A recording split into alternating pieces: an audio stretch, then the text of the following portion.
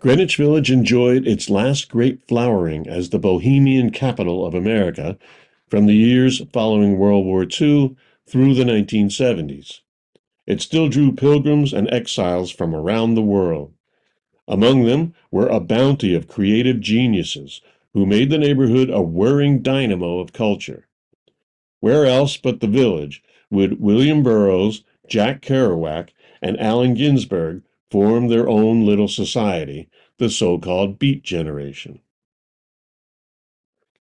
An idiosyncratic village record label helped spark the volcanic rise of folk music in the late 1950s. Moses Mo Ash was born in Poland in 1905, eldest son of the Yiddish writer Sholem Ash. From there, the family moved to Berlin, France, and New York. In the 1930s, he worked on developing electric guitars and amplifiers, with a guitarist then performing as Rhubarb Red, later famous as Les Paul. In 1949, Mo founded the Folkways label, which, in 1952, issued a six-disc collection that changed the course of American popular culture. The Anthology of American Folk Music, compiled by a bona fide crazed American genius, Harry Smith. Smith was an ethnomusicologist, anthropologist, filmmaker, record producer, alchemist, drunk, mooch, psychedelic adventurer, speed freak, and self-defeating crank. Always broke, he offered to sell Ash his large collection of old, obscure 78 RPM records. Ash had the idea for the anthology, for which Smith selected 84 tracks of blues, Cajun, jug band, bluegrass, gospel, and race records released in the 1920s and 30s and not heard since. It was a treasure trove for young listeners like Bob Dylan, who memorized every song on it. Leadbelly, Woody Guthrie, Pete Seeger, Ramblin' Jack Elliott, Phil Ochs, Joan Baez, and many other folk music stars recorded with Folkways. Folkways and a music shop called Izzy Young's Folklore Center attracted folkies from everywhere to the village. In 1961, Dylan ran away from Middle America, arrived one morning in the village, and played his first gig in the basement Cafe Wah that afternoon. 5 years later, Chas Chandler, former bassist for the Animals, discovered perhaps the greatest rock guitarist of all time, Jimmy James, playing at the Cafe Wah.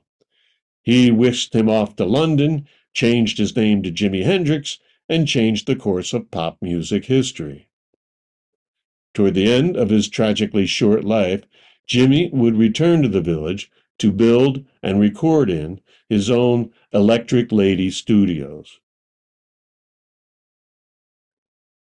When the Velvet Underground played their first public gigs at the village's Cafe Bazaar in 1965, the owner unplugged their amps and threw them out.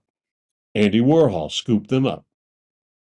Musical provocateurs The Thugs had more success, playing long residencies in the village, while villager John Cage was exploring the limits of how music was defined. In 1971, the village was where John and Yoko fled after the Beatles broke up. Yoko knew it and liked it from her earlier years on the New York art scene. John was characteristically cheeky about it, calling it sort of the artsy-fartsy section of town, where all the students and the would-bes live, and a few old poets and that. In 1958, Edward Albee, who'd come to the village in revolt against his wealthy family, wrote his first play, The Zoo Story, at his kitchen table. He went on to help make the neighborhood the center of off-Broadway and off-Broadway theater. Norman Mailer and other brilliant cranks started the Village Voice in the mid-1950s as a weekly forum for eccentric and sometimes crackpot writers. Mailer's relationship with the village was as scratchy as all of his relationships. He once groused that it was one of the bitter provinces. It abounds in snobs and critics. At the same time, village troublemaker Barney Rossit's Grove Press was startling America with Henry Miller's Tropic of Cancer, the autobiography of Malcolm X, and Samuel Beckett's Waiting for Godot. James Baldwin, Maya Deren, James Agee, Anais Nin, Leroy Jones, and W. H. Auden were all also living and writing in the village in this era. Gene Shepard, who escaped to the village from the small town of Hammond, Indiana, was one of the most outsized radio personalities in an era rich with them. You have no idea what a terrible lure this place is to people who live outside of this place, he once said of his adopted home.